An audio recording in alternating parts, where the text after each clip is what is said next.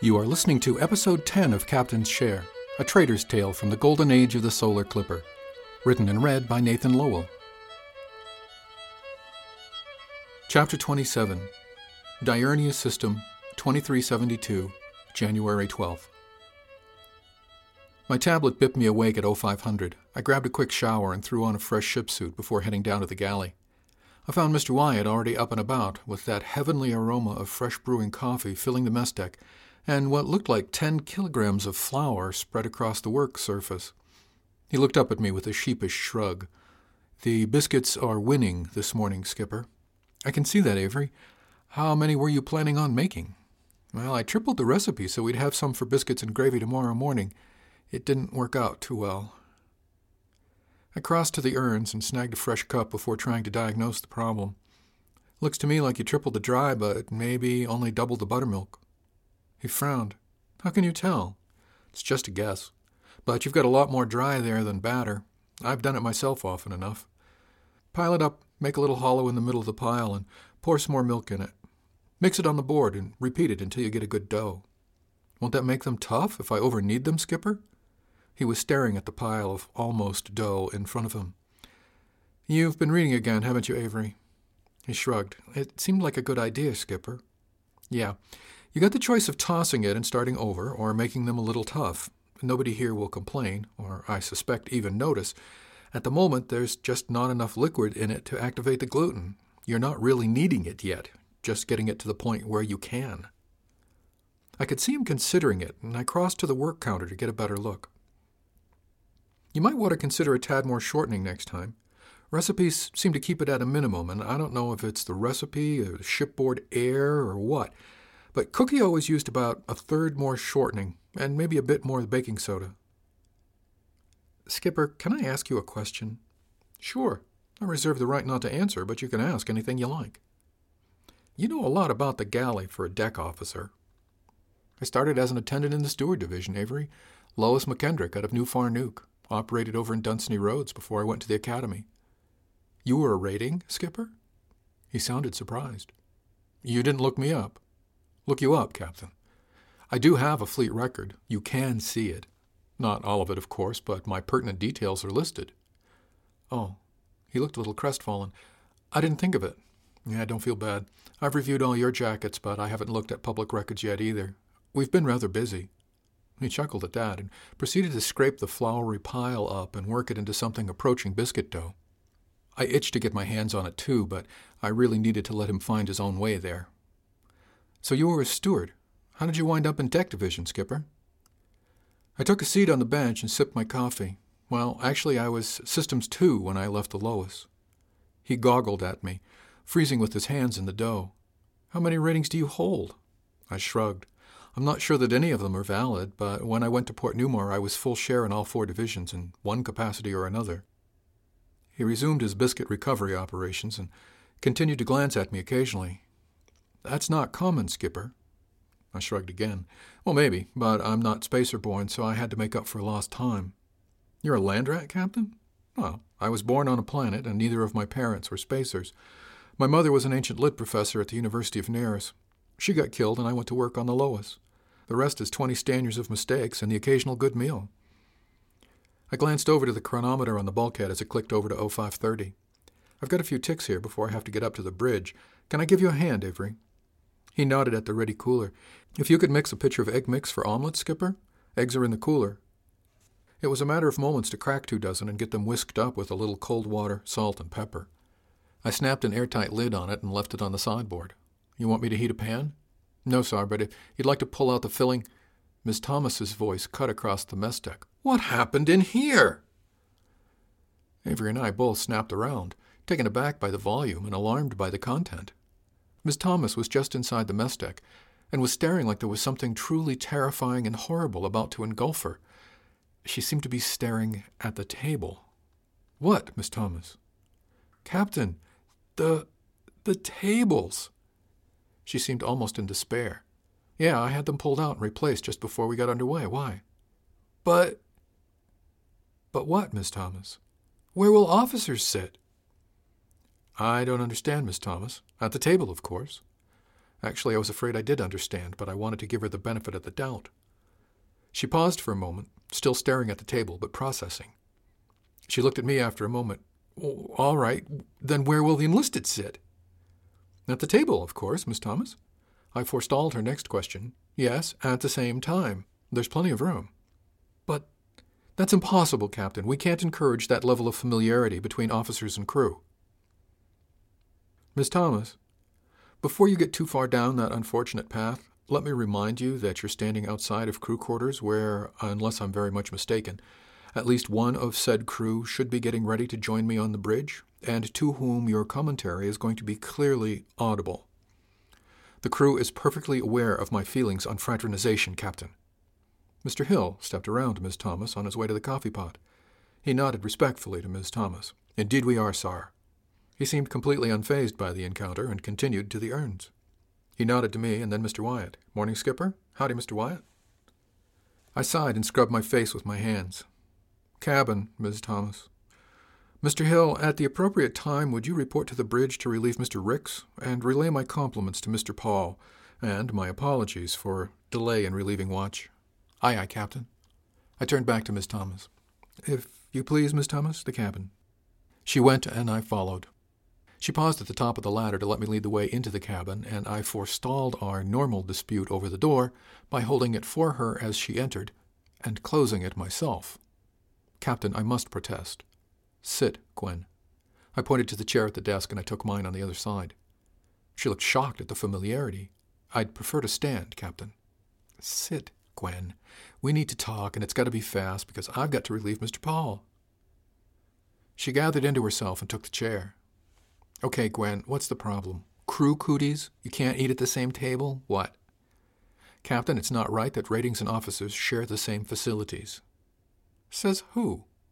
It's just not done, Captain. She was off balance and still truculent. What's got you so spooked? Captain? Look, Gwen, you're my first mate. I really rely on your knowledge of the ship to keep things moving smoothly. Getting underway yesterday proved to me that you have the skills and knowledge that I need, and that we can work together. We're still getting used to each other at the moment. We're on the first day of what might well be a 6-week blind date from hell here. We need to take some of the masks off and get down to the real parts before we make any more blunders. What's going on? I don't understand, Captain.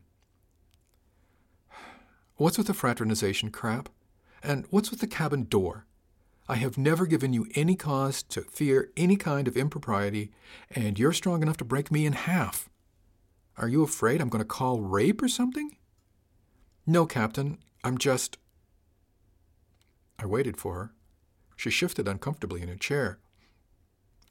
I don't get along well with men. I shrugged. Oh, okay, that's not a problem with me. My mother preferred women, too. No, Captain. She flushed bright red. It's not that I prefer women. Quite the opposite. I just don't get along with men. The light was dawning for me. But you'd like to, and that's not really working out too well. Yes, Captain. So you don't, what, trust yourself alone with men? She looked startled. Well, not exactly that, but she was looking really embarrassed. Why add temptation I can avoid? She was looking at her hands where they writhed in her lap. Okay, well, I'm not available. Don't be tempted, and stop giving me grief about the door. I'll leave it open if it's ship business, but closed if we need to have a private discussion that I'd rather not share with the whole crew, okay? She took a deep breath and looked up at me. Okay, Captain. Now, what's with the table? Well, that just struck me as odd, Captain. I've never been on a ship where officers dined with ratings. They had 2 tables on the Hector. She shrugged and nodded. Yeah, Skipper, they did. Small ships have different rules, Miss Thomas. Organizationally, these ships are a mess. We're desperately top-heavy. They're just big enough to need a specific officer corps, and not big enough to warrant sufficient ratings. That's why Mr. Wyatt is acting like a commissary man, and why I've been cooking meals. She nodded her understanding. I can see that, Captain. We, as officers, need to acknowledge the value and contribution of the ratings. None of us gets home alive if we don't all pull together. That larger table is part of it. It represents something significant, as your reaction to it underscores. She looked a little embarrassed, but nodded agreement. I can see that too, Captain. And besides, it's just a more efficient use of the space. Having another large work surface where we can all work may come in useful for some of the other projects I have in mind. And the way it's situated in the galley, it's a place for crew to come and hang out, help with the cooking, kibitz with the cook. It's just friendlier. She took a deep breath and let it out slowly, and shifted in her chair again. But she didn't say anything. That was when I noticed that her feet were not reaching the deck. Oh, dear. Captain? I'm sorry, Gwen.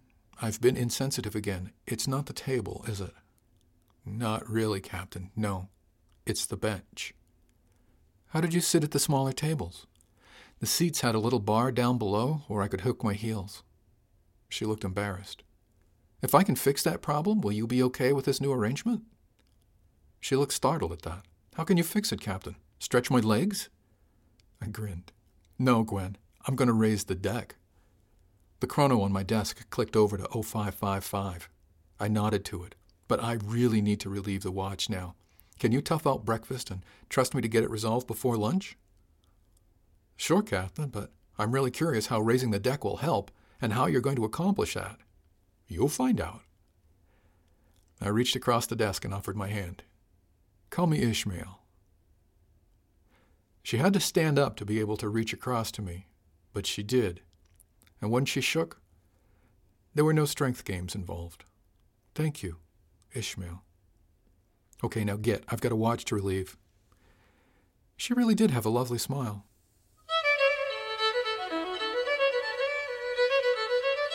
Chapter 28, Diurnia System 2372, January 12th. I scampered up the ladder a tick before the top of the hour. My apologies, Mr. Paul. No problem, Skipper. Ship is on course and on target. No incidents or actions. Standing orders are unchanged since you haven't changed them. You may relieve the watch, Captain. I have the watch, Mr. Paul. Logged on 2372, January 12th at 0601 per standing order. Thank you, Skipper. My pleasure, Mr. Paul. Mr. Wyatt will be bringing up a tray shortly, Captain. Oh, thank you, Mr. Paul. I trusted there was a procedure in place. He smiled and dropped down the ladder. Good morning, Mr. Hill. Anything on the helm? Full sails and fair sailing, Skipper. Excellent. I assume they'll bring us both trays. If history is any predictor of the future, Captain, I believe that they will. He was smiling over his shoulder at me. What, not long-standing policy in practice, then, Mr. Hill? He snorted. At the risk of impertinence, Captain, have you seen the standing orders? I looked at him. There was a certain embarrassment that had to have been evident in my face. He gave a little shrug, but said no more. Thank you, Mr. Hill. I'll take that under advisement. You're welcome, Captain. I dug into the overnights, and there were no immediate red flags. I took the opportunity to initial them and send them to archives, clearing at least that much of my bureaucratic backlog. I then pulled up the current standing orders file and began reviewing it. Mr. Wyatt slipped in about 0620 with a couple of trays.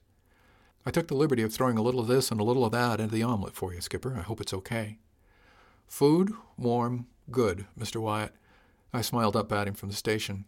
At this point, I'm grateful for all small blessings. And for you, Mr. Hill, same menu as the captain. Can't get any better than that. Mr. Hill laughed a little. Thank you, Mr. Wyatt. I'll eat pretty much anything. I'll be back for the trays after we get the galley secured, Skipper. First things first, Mr. Wyatt. You're doing great. Don't stop now. Thank you, Captain. He headed back down to the mess deck, and I started to eat while I continued reading the standing orders. The eggs and biscuits were long gone before I got to the end, but I kept plowing. Any error in standing orders could spell catastrophe, and Mr. Hill had me dead to rights. I hadn't really paid much attention to them. After nearly a stand and a half, I got to the end. They didn't seem too bad. There were a couple of raggedy bits that I would change eventually, but nothing I found objectionable. You have some critique of the standing orders, Mr. Hill. I'd been quiet for a long time. Wyatt had retrieved the trays and left. The section on meals and coverage of the watch seems a bit on the spare side to me, sir. I didn't remember that section, but I'd read through a lot of material in rather a short order. I scanned the index again and didn't see a listing. What he was saying was suddenly crystal clear. A bit on the spare side does appear to be something of an understatement, Mr. Hill. Well, yes, Captain, probably so. Thank you for pointing that out, Mr. Hill. Quite welcome, Skipper. I expect you've had a few things to worry about since coming aboard." "I have indeed, Mr. Hill. And speaking of things to worry about, how are you feeling today?" He smiled. "I'm okay, Captain. I had it coming. I just didn't think they'd pay off so soon. I'm sore in a few places, and under the ship tee my skin is turning technicolor. But there's nothing serious. Sorry about that." He actually sounded it. "Apology accepted, Mr. Hill. We all have debts that need to be paid, one way or another." That brought up an unexpected thought of Jen and a pang of regret for what my being in space was doing to her. I brushed it aside. "Are there any other spare sections of the standing orders that you're aware of, Mr. Hill?" "I'm hardly an expert, Skipper." "Entertain me, Mr. Hill." He did, on several different topics. He ran down after 2 solid ticks. I kept a list as he went, and then compared it to the existing standing orders. I found one mismatch, but when I dug into it a bit deeper, I found that he had been right in practically every point. "Mr. Hill, have you ever considered the Academy?" That startled him. "Of course not, Captain. I'm an able spacer." "So was I once, briefly." He looked very startled at that, but offered no comment. I went back over the list and looked at how well he'd filled in the critical holes.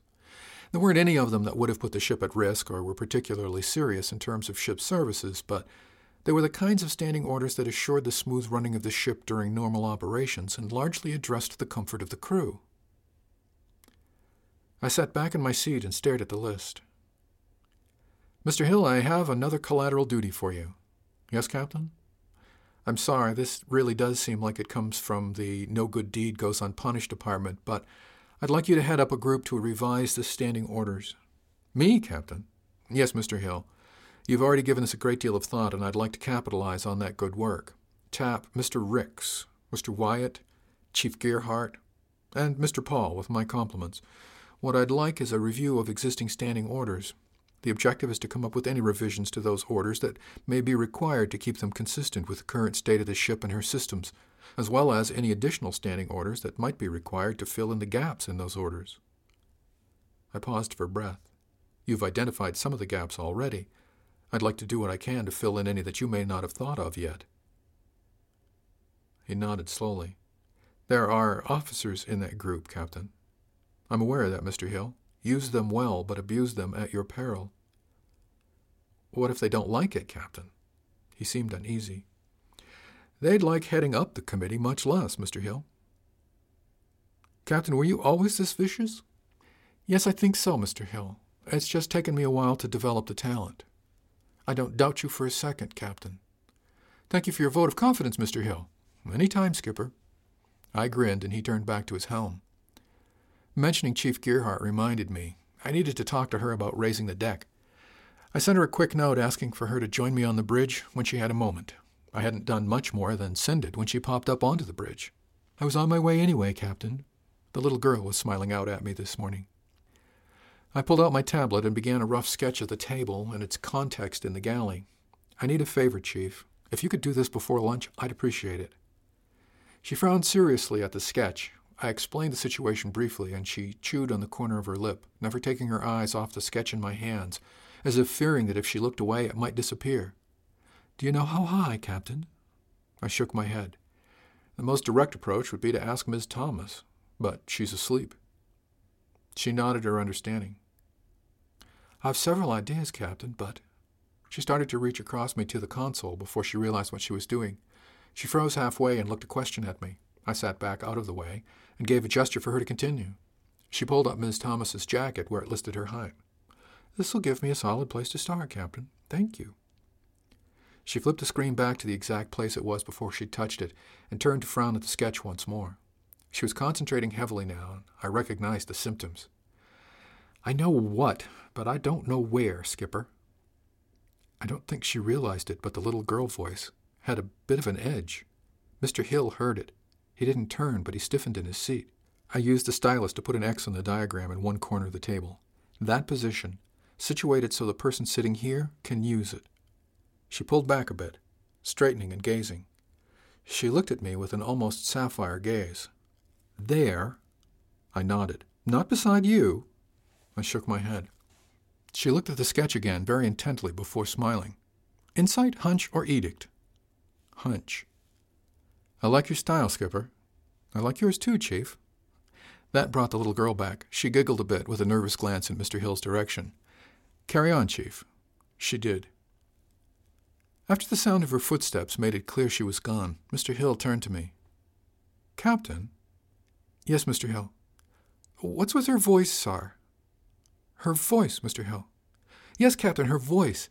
I've been aboard for what, 5 Stanyards? I've never heard her speak much above a whisper, and always in that little girl voice she has." "Your point, Mr. Hill." "Captain, that was not a little girl voice." "Really, Mr. Hill? I hadn't noticed." The hairy eyeball he gave me back was one lash short of insubordination, and masterfully done. "Captain, has anyone ever told you—" "Yes, Mr. Hill, I'm a very bad liar. I try to avoid it where possible. Please don't give me any more practice."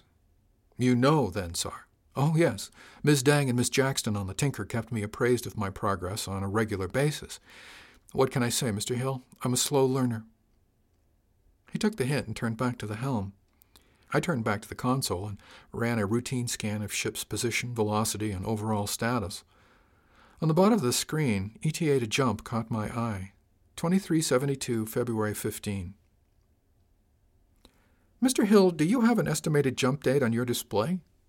"Yes, Captain, 15th of February. "What's the date today displaying as, Mr. Hill?" "January 12th, Captain." He was looking over at me with little glances and sitting up in his seat trying to figure out what was going on. "Do you have any idea why it's going to take us almost 5 weeks to hit jump, Mr. Hill?" "No, sir. I'm just the helm. Mr. Paul does the plotting." I forced myself to take a breath before I spoke again. It wouldn't do to lose it on the bridge. "And does 5 weeks seem a reasonable run out to you, Mr. Hill?" He shrugged, still scanning his board to see if there was anything he was missing. "It's always been about that, Skipper." "Always on the run out to Diurnia?" "No, Skipper. Always. We run out about 5 weeks. Jump. Run in about 5 weeks. It's just what we do." "Thank you, Mr. Hill. Valuable insight." "Is something wrong, Captain?" He looked over at me to gauge my mood. "No, Mr. Hill." I kicked myself mentally. "If this is the norm, then there's probably a good reason." He settled back into his chair and turned back to the helm. "You'll need a lot more practice, Captain." "No doubt, Mr. Hill, but let me check on my assumptions before I commit my blunders. I prefer to make my mistakes on purpose rather than by accident." "That's an interesting philosophy, Captain." "Thank you, Mr. Hill." I started slapping keys, and he was smart enough to leave me alone while I ran a few numbers of my own. I got to the end and had a date in March. I sighed and started checking it again. I didn't spot the error, so I erased the workspace and filled it in from scratch. Unfortunately, in my zeal, I erased all the default values for ship systems as well, and had to reload them all from current status. I got to the bottom, and I had a date in early February. That seemed much more likely, but I was still concerned that I didn't know some key piece of this puzzle, and I sat back in my chair to think. "Find it, Skipper?" Mr. Hill hadn't turned his head before speaking. "I don't know, Mr. Hill. I think so, but I need more information." He glanced at me out of the corner of his eye. "This is going to be an interesting cruise, Captain." I grinned. "You're just figuring that out, Mr. Hill." He snickered a little. "I've had some hints, sir, but I think this is the first time it's really hit home." He shrugged a little apologetically. "Slow learner, sir. What can I say?" "Yeah, as long as we learn eventually, Mr. Hill, that's the key." He nodded in agreement. I looked at the chronometer and at my empty mug. "How do we get a fresh cup of coffee up here, Mr. Hill?" He looked at his mug, too. "I don't know, Captain. I've never really been tempted by a second, and I've never bothered to find out." "In 5 Stanyards, Mr. Hill?" He shrugged. "Captain, you may have noticed that the coffee aboard wasn't all that good." "I did notice some improvements in recent days, now that you mention it, Mr. Hill." I pondered for a moment. "How long do you think it would take you to scamper down to the galley, fill 2 mugs, and come back?" He looked over at me to see if I was serious. 3 ticks, max, Skipper. Why?" I held up my mug. "Just a splash of milk, if you please, Mr. Hill. Go." "What about the helm, Skipper?" I stood up and crossed to it. "Scoot, man. I'm qualified." He scooted, taking his own mug with him and trailing an aye-aye captain in his wake. I really hadn't got a chance to settle into the seat before he was back with a grin and 2 mugs of coffee. He handed one to me as I slipped out of his chair and into my own. Make a note to deal with that, Mr. Hill. Captain, in the standing orders. Bridge watch needs refreshment, and we have no messengers to help. That needs to be addressed. He actually pulled out his tablet and, as I watched, made a note. I grinned and opened my own comms channel at the console, sent low-priority messages to establish the work group to review standing orders. Captain? Yes, Mr. Hill. You're humming. Interesting, Mr. Hill. I wasn't aware. Does it bother you? No, Captain. Just, I never had a captain who hummed. Usually I whistle, Mr. Hill. He glanced at me out of the corner of his eye once and settled into his seat with a wry smile. Yeah, interesting trip indeed. Did you say something, Mr. Hill? No, Captain. Very well, Mr. Hill. Carry on. Aye, aye, Skipper.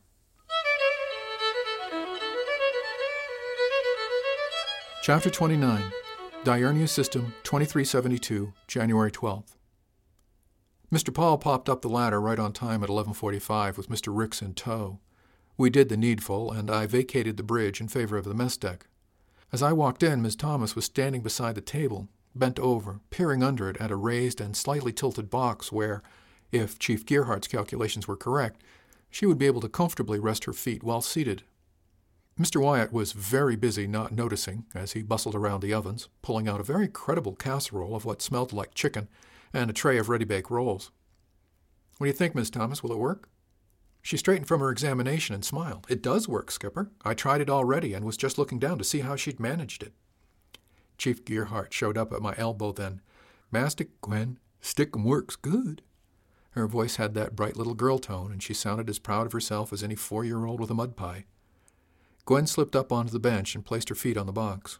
She gave a kind of settling shake to her body and placed both hands palm down on the table. She looked up then and actually whispered, "Thank you both." Chief Gearhart grinned, and I nodded my acknowledgement before crossing over to the ready cooler. "How can I help you, Mr. Wyatt?"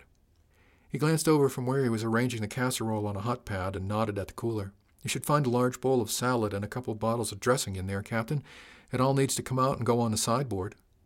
"Got it, Mr. Wyatt." We bustled around, pulling food and setting up while the crew gathered.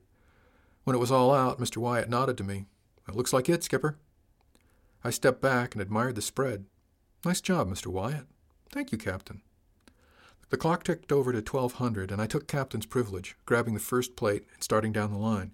Ms. Thomas was right behind me, Chief Gearhart behind her. After that, I lost track, but the boys seemed to sort it out amongst themselves, and in a matter of just a few minutes I'd taken my place on the left side of the table at one end, thereby establishing, once and for all, the head. It happened to be, through absolutely no coincidence at all, directly across from Ms. Thomas.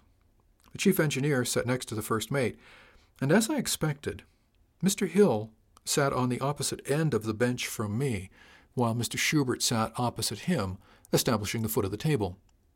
Once the order was established, I was pretty sure it would remain. Chief Gearhart watched covertly as the seats filled in and as Mr. Wyatt took the trays up to the bridge. She hid a wink and a nod in my direction behind her coffee mug. "I think Mr. Wyatt would take it amiss if we let his excellent efforts get cold," I announced it to the table at large, and took the ceremonial first bite. My first lunch mess got off to a good start, and I had hopes it would finish well. There was a certain amount of tension for me, and I think for the rest of the crew, as they began to get used to the idea that we were indeed one crew. Even Mr. Wyatt's return failed to bring doom upon the party, as he took up trencher and mug, and after a single heartbeat's consideration, took the seat beside Chief Gearhart, and not the one next to me. The chief grinned and licked one fingertip delicately to make a kind of tally mark in the air with a nod in my direction. I gave a small toast with my coffee cup in acknowledgement, and the meal progressed swimmingly. For dessert, Mr. Wyatt brought out small cups of frozen custard, each garnished with a strawberry and a drizzle of chocolate syrup. By 12:45 we were all pushed back and replete, even Ms. Thomas. As the last of us finished and the meal drew to a close, I held my mug and toast to Mr. Wyatt. My compliments to the chef. It was followed by a general round of raised mugs and glasses with echoes of "Hear, hear." He looked embarrassed, but pleased, and was gracious in his acceptance. Lunch started to break up, and I was pleased and surprised to see Ms. Thomas and Mr. Schubert stand to help Mr. Wyatt with cleanup without being asked. I hoped this would be a pattern that would continue as well. I stood, bust my own dirties, and with a suggestion to Mr. Hill that he make an effort to get some sleep before he reported to watch, left the mess deck with what I hoped was a cheerful carry on. This was the tight turnaround slot in my watch schedule. We'd done 6 stands on, and were now off until 1800. We'd be back on until midnight, and would go off watch until midnight on the following day. I thought I really should take a nap myself, but I had a nagging problem that I needed resolved before I'd be ready to rest. I scampered up to the bridge and took a seat at the engineering station, which was handiest to the main watch console. "How's the watch so far, Mr. Paul?" "No hostiles as yet, Captain. We've a weather eye peeled." "Excellent news, Mr. Paul. If you can spare a moment from pirate patrol, I've got a bit of confusion that I'd like you to clear up." "Certainly, Skipper." "Keep a weather eye peeled, Mr. Ricks." "Aye, aye, sir. Peeling a weather eye now, sir." Mr. Paul turned to give me his complete attention. "I was running some astrogation exercises, and I came across an odd anomaly that I hope you can explain to me, Mr. Paul." "I'll try, Skipper. What's up?" I pointed to a worksheet on the console's local storage. "Open that plotting calculator, if you would, Mr. Paul." "Aye, aye, sir." He was already opening it before the words were out of his mouth. "If you check that jump estimate, you'll see a date that's substantially different than ours, Mr. Paul." He was deep in the calculation, and that's where I wanted him. "Aye, Skipper, I see that. What I don't see is why you think this is our ship." "What do you mean, Mr. Paul?" "These setups are all wrong." "Why are they wrong, Mr. Paul?" He held that sheet open while he slipped the formal astrogation displays open behind it. A few flicks of the keys, and he had an identical worksheet open with defaults set that were radically different from the ones I'd pulled from the current ship's systems. He pointed to the screen. "That's our ship, Captain." "Where did those numbers come from, Mr. Paul?" "Template file, Captain. It's our baseline for all astrogation calculation." I blinked at him. "But the ship is different each trip. How can you use a template for astrogation?" He shrugged. "It seemed odd to me, too, Skipper, but when I came here, Captain Delman showed me the setup and gave me the standing order. That's what he wanted, so that's what I've been doing." "Why?" "Standing order, Mr. Paul." He nodded and pulled up the file with the requisite order and opened it for me to read. I remembered reading it, but the implication of it hadn't really sunk in because it looked like a pretty standard follow-the-established procedure order. "And the established procedure is to use this template every time?" "Yes, Captain. Those are the settings for the ship's baseline." "Who told you that?" "Captain Delman, Skipper." "Tell me, Mr. Paul, did it ever seem odd to you that every trip was exactly 10 weeks long?" He thought about it for a few ticks. "Well, no. I guess I never noticed." "Are you sure, Captain?" I shook my head. "No, I'd have to check the logs. But do me a favor. Run up an exercise sheet. Plot Diurnia to jet using your template." "Aye, aye, sir." He tapped the keys for a few ticks and sat back in the chair staring. 10 weeks, Skipper. Try Diurnia to break all." A few more ticks and he looked at me strangely. 10 weeks, Captain." "Those baseline numbers are not the Agamemnon, or at least not the ideal plot for the Agamemnon. I'm not sure why, but somebody wanted every trip to be exactly 10 weeks long." Mr. Paul turned to me, his eyes wide. "Pirates, Captain?" I shook my head. "I don't know, Mr. Paul. It's certainly possible. Where did this template come from? Can you tell?" He grinned. "I'm not just the astrogator, Captain. I got access." He turned back to the console and pulled up the system's displays and started rooting about in archives. After a few ticks, he frowned and started typing faster. I could see his eyes tracking something in the screen as folders and files opened and closed, but I didn't interrupt him to find out what it might be. I knew he was getting close when his eyes tightened and I saw his eyeballs slow in their sockets. "Gotcha." He turned to me. "Skipper, this template has been in place for going on 20 Stanyers. I like to see well-established policy, Mr. Paul, but it would be good if that policy were established for some reason. Any clue as to who put that template up?" "It's listed to a David Burnside, Captain." "Burnside, Mr. Paul?" He nodded and pointed to the screen. "Right here, Skipper. Operative record for this file was David Burnside, second mate." He looked up at me as I came around to look over his shoulder. "That name mean anything to you, Skipper?" "Pirate, Mr. Paul. I've run into him before. I think if you cross-reference that date against the command list, you're going to find that the skipper who put that standing order in place was Captain Leon Rossett." His fingers dodged around the keyboard for a few moments. The list of Agamemnon's captains spooled down the screen from the most current one, me, to Delman, and on down the list. Some I recognized, most I didn't, until the pointer rested on the name Leon Rossett. "Damn, you're good, Skipper." "Thank you, Mr. Paul, but that answers my question. My suspicion is that Captain Rossett wanted to have some order in his life, and Mr. Burnside supplied it." "Is the template wrong, Captain?" Mr. Paul sounded alarmed. "No, Mr. Paul. It does what the captain wanted, and it's done it very well. The wonder is that nobody since has thought to change it." "Nobody wants to challenge a standing order, Captain." "Yo-ho-ho, Mr. Paul. I think it's time we kicked a few butts, take a few risks, and call the cat rude names." "Do we have a cat, Captain?" I laughed because I wasn't really sure he was joking. I ignored him. "Do me a favor, Mr. Paul. Bring up a blank plotter." He clicked a few keys, but the plotter he showed was filled with the suspect template. He frowned at it. "That's as empty as I have, Skipper. Use the console commands. Erase all data, Mr. Paul." He did so.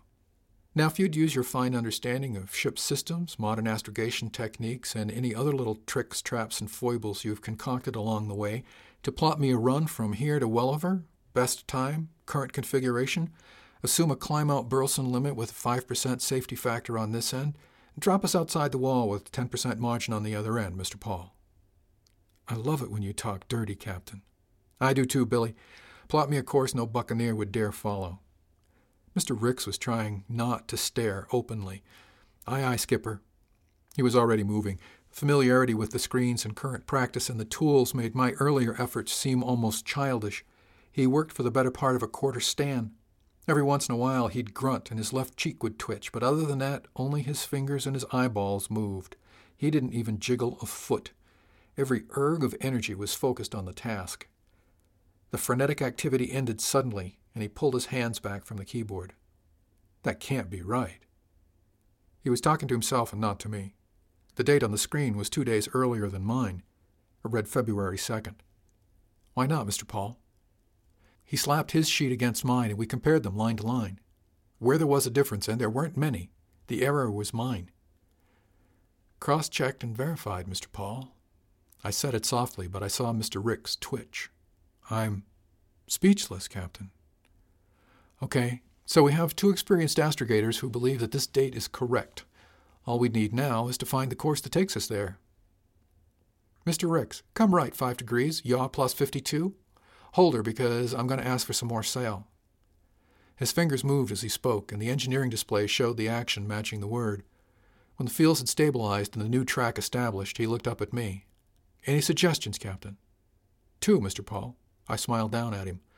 "Hold that course, and keep a weather eye peeled." He grinned. "Aye, aye, Skipper." There were a few more details I needed to deal with before I could find my rack, and first was to stop on engineering. I found Chief Gearhart grinning at the sail generators, and in a way that had nothing to do with little girls.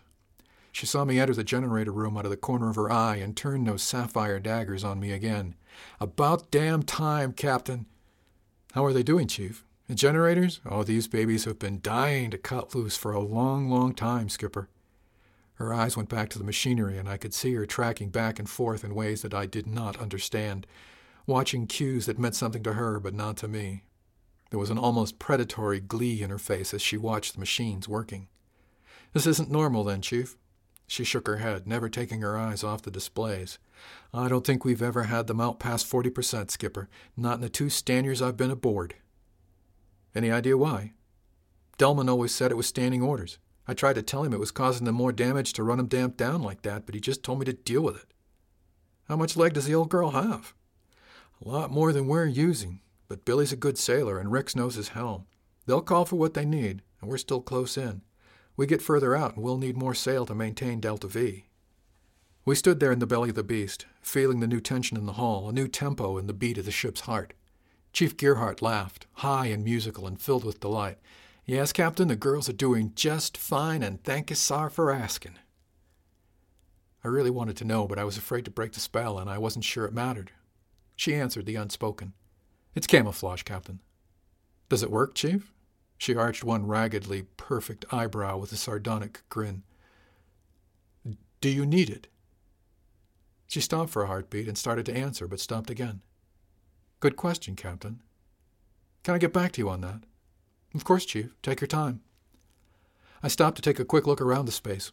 Any issues in the other systems? The bacon fire cause any problems with the scrubbers? She shook her head and gave a little sideways shrug. Might have knocked a day off the life cycle, but nothing serious, Cap. I may have to swap out the cartridges a day early, but these things are massively over-engineered for the size of the crew we have. That's what I thought when I saw the specs. Any idea why, Chief? Old design, Skipper. They built to different standards then, and I think they engineered environmental on the volume of the nacelle and not the anticipated crew load. Now, that's a good point. It's my job, Captain. You do it well, Chief, and I'm truly grateful. It's my pleasure, Captain. I left her running status checks on the few actors and headed up to the galley. I needed to make sure Mr. Wyatt was okay with dinner before I took my nap. It was already pushing 1400, and I needed to go soon or it wouldn't be worth it. The mess deck was already ship-shape in Bristol fashion. Ms. Thomas and Mr. Schubert weren't there, but I found Mr. Wyatt just putting the finishing rub-down on the work counters. He smiled when he saw me coming. Did I feel the generator spooling up, Captain? You did indeed, Mr. Wyatt. We put a bit more sail on and took a new tack. Pirates, Captain. In a way. We'll be getting into Welliver a bit earlier than expected. He looked curious but didn't press it, for which I was grateful. You okay for dinner, Miss Avery? I'd like to take a nap before it gets too late, but I'm asking you to do a lot that's not in your pay grade, and I don't want to leave you hanging in the wind, again. I'm fine, Skipper. Dinner's a roast with some tubers and veg. Using one of the cans of soup with a little help from the pantry like you showed me. Dessert's a frozen pie tonight, but... He shrugged. We got to use 'em up. I nodded my agreement. Well, if there's nothing you need from me, I'm going to see if I can get a couple of stands rest before watch. Sleep while you can, Skipper. First lessons, eh, Mr. Wyatt? He chuckled, and I headed out of the galley, but remembered one other point. Mr. Wyatt, you know about the ship's puka? The Agamemnon account, Captain. Of course. What about it? Has it ever been used? Not that I know of, Captain, but I might not be in the loop on that one. Thank you, Mr. Wyatt. I'll look into it and let you know what I find. Get some rest, Skipper. I went up to the cabin and was almost tempted by the paperwork, but I had a long evening watch ahead that I could use for some of it, and I needed to be careful to sleep enough. I went into the sleeping cabin, slid the privacy screen closed, skinned down to my boxers, and slipped into the rack. I was concerned that I might not be able to fall asleep, but good training tells. Before I could even wonder too seriously if I'd be able to sleep, my tablet was bipping me awake at 1700. Mr. Wyatt was puttering in the galley when I got down there at 1730. Any problems, Mr. Wyatt? The roast smells marvelous. He shook his head with a smile. No, Captain. All ops normal. Dinner's on course and on schedule. Good to know, Mr. Wyatt. Thanks for this. I waved my hand at the galley and the mess deck. He paused for a moment before speaking. You're welcome, Captain. It's funny, but when all I was doing was opening cans, I hated this part. He nodded to indicate the galley. It just seemed like so much work. He laughed. Now I'm working 10 times more and enjoying it. All of it. He shrugged. It fills the time. And this probably sounds corny, but it feels like I'm helping. You are, Avery. More than you realize. If you need anything, make sure I know about it, okay? I will, Captain. I crossed to the urns and decanted a mug before climbing the 2 ladders up to the bridge. I really felt like it was coming together, and I regretted that feeling with every step. If experience had taught me anything, it was that feeling like it was under control was really the first symptom of a complete lack of understanding. It was a lesson I thought I'd learned well, but which continued to show me new variations with every iteration. Thanks for listening to Captain's Share, a trader's tale from the golden age of the Solar Clipper. Music is The Mason's Apron and is used with permission of the artist J.F. Archer. Find this and other works by J.F. Archer at www.archive.org. This has been a presentation from Durandus, offered under a Creative Commons Attribution, Non-Commercial, No Derivatives 3.0 U.S. license. For more information on the Golden Age, visit www.solarclipper.com.